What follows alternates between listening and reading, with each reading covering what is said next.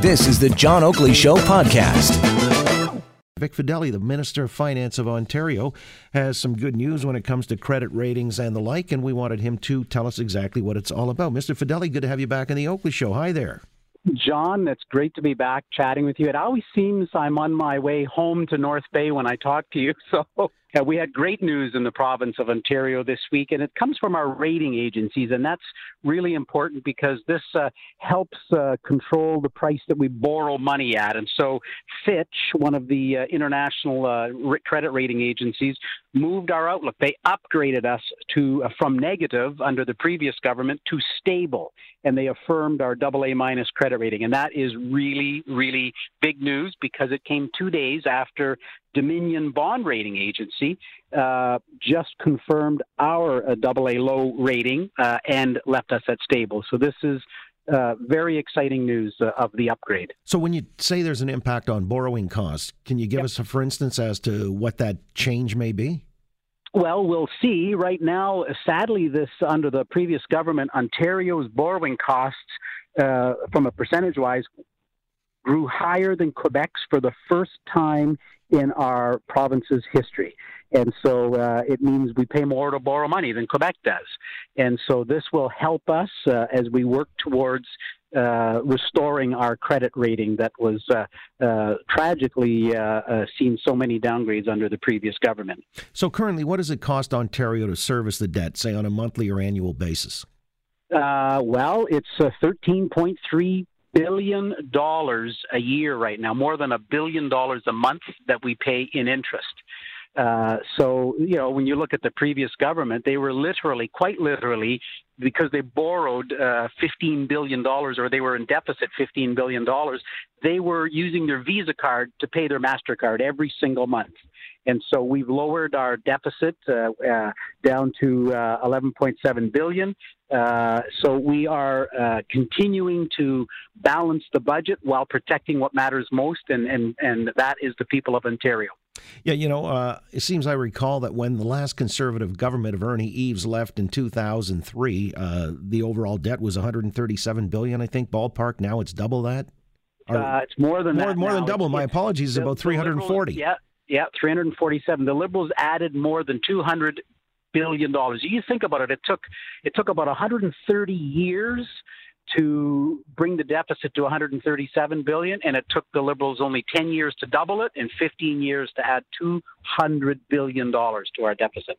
Right, and so the signals are positive going forward anyway. As you say, Dominion Bond Rating Services said there appears to be a genuine and credible commitment to addressing the province's budget imbalances and gradually reduce the debt burden. So that augurs well for the direction you're taking. But let me ask you, because, when we talk about the budget passed that protects what matters most, and you talk about relief for families and businesses and protecting critical public services like healthcare and education. On the healthcare front, there was the reversal here of the retroactive cuts that were being mandated to the municipalities. Would you say then that the government, misread the public sentiment on this? Well, I would think, I got to give the Premier full marks on this because he listened to the municipalities. He listened to our partners. His message got to them, though, when he said, look, you've got to be able to do what we did. We said we're going to find 4 cents on the dollar. We found almost 8 cents on every dollar spent. Now, you have to play along with this and help with these efficiencies. You've got to do it so that there's money left for healthcare and education for our kids' future. And the Premier said, I'll give you more runway. And I got to tell you, that's a real sign of leadership to me that he said, all right, we're going to do it, but we're going to do it together. And in fact, we're going to help if it takes more money for you to, we'll invest almost $7.5 million for you to look for ways to become more efficient. So I got to tell you, I'm really proud of the Premier on this one. Again, Minister Fedeli, these big ticket items like healthcare, education, obviously, they're the focal point of what you have to wrestle with. So I'm kind of curious now, because this one has surfaced as a talking point for the last week and change on the beer store monopoly and breaking that up and tabling legislation earlier this week to rescind the deal that Kathleen Wynne brought in 2015, the 10-year deal, and the talk being that this could be litigated and cost hundreds of millions and so on and so forth. Why is this beer store battle a priority for your government? Well, it's one of the issues. It's one of the provinces or promises that we made to the people of Ontario. I'll answer in a second, but I want to talk about the budget and the whole process. Look, the name of the budget is protecting what matters most, and this really is all about balancing our budget while protecting our budgets for health care, which we're adding $1.3 billion to this year, protecting education, which we're adding $700 million to this year, and protecting all the services that we as a society require. And so that's really what we've been doing. We're putting $24 billion of tax relief back to families, like our child care tax credit. That'll help 300,000 low and medium income families with their child care costs. My personal favorite, to be quite honest, it's not a huge item. It's $90 million. But as a MPP for 8 years, when I have seniors come into my constituency office in North Bay, holding their mouth, holding their face with terrible pain, they can't afford to go to the dentist, this will pay free dental care for 100,000 low-income seniors in Ontario. That's what we mean by protecting what matters the most in Ontario, and that's why I'm so proud of this. Now, yes, there are other promises that we made, including choice and convenience, but this beer store arrangement, it's not just about beer and wine, it's about fairness. Well, all right. You see, the other argument that surfaced on the program, invariably, when we hash these things out over open debate, the risk of tearing up contracts signals to the business community that perhaps they won't be honored. Could that set out a chill? Well, we just heard from the rating agency a week after we launched our legislation, so I think we've got the answer on that. But I can tell you most multinationals are all multinational. First of all, people who are listening need to understand something that I didn't know when I got elected as an MPP 8 years ago. People of Ontario, the province of Ontario, we don't own the beer store.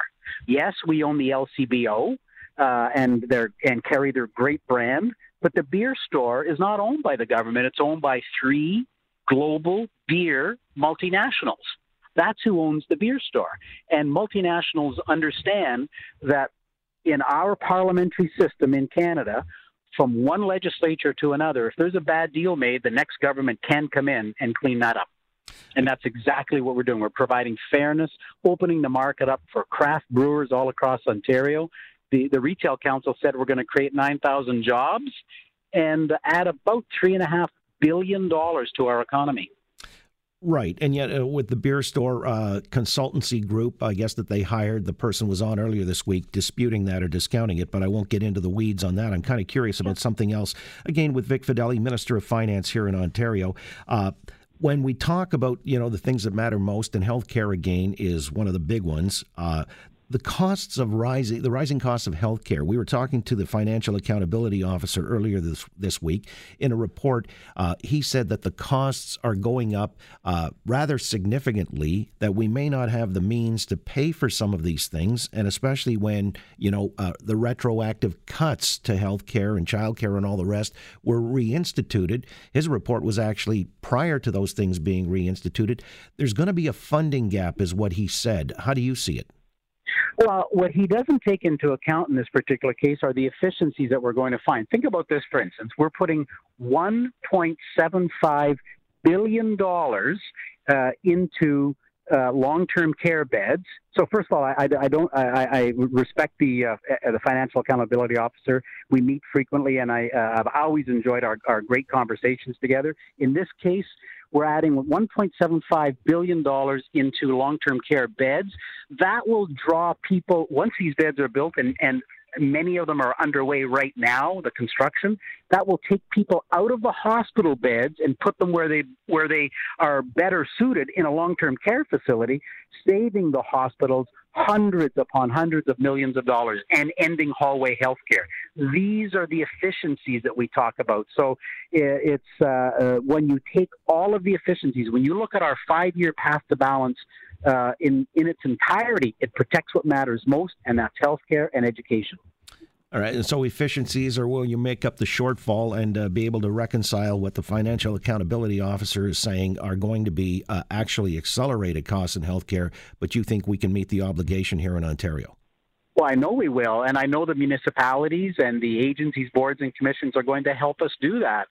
We're asking them to find 4 cents efficiencies, 4 cents on every dollar. If you can't find 4 cents of waste on every dollar, then call us. We'll come in and help you. We have money that will help you do that. That's what we've told the municipalities and the agencies and boards and commissions, because we need them to be a big partner in protecting what matters most. And Toronto is actually saying the obverse, saying we need more funding for health care. People are going to die, according to Joe Cressy, one of the councillors, when the cuts were announced here to Toronto. You're saying Toronto could still find 4%? Oh, I expect Toronto to find efficiencies. Look, there's nobody that that should not be able to say there is waste in all 3 levels of government, and we should be looking for that waste. It should be a point of pride to be able to run an efficient company, not being proud of being inefficient and having waste. I can't imagine anybody being proud of that.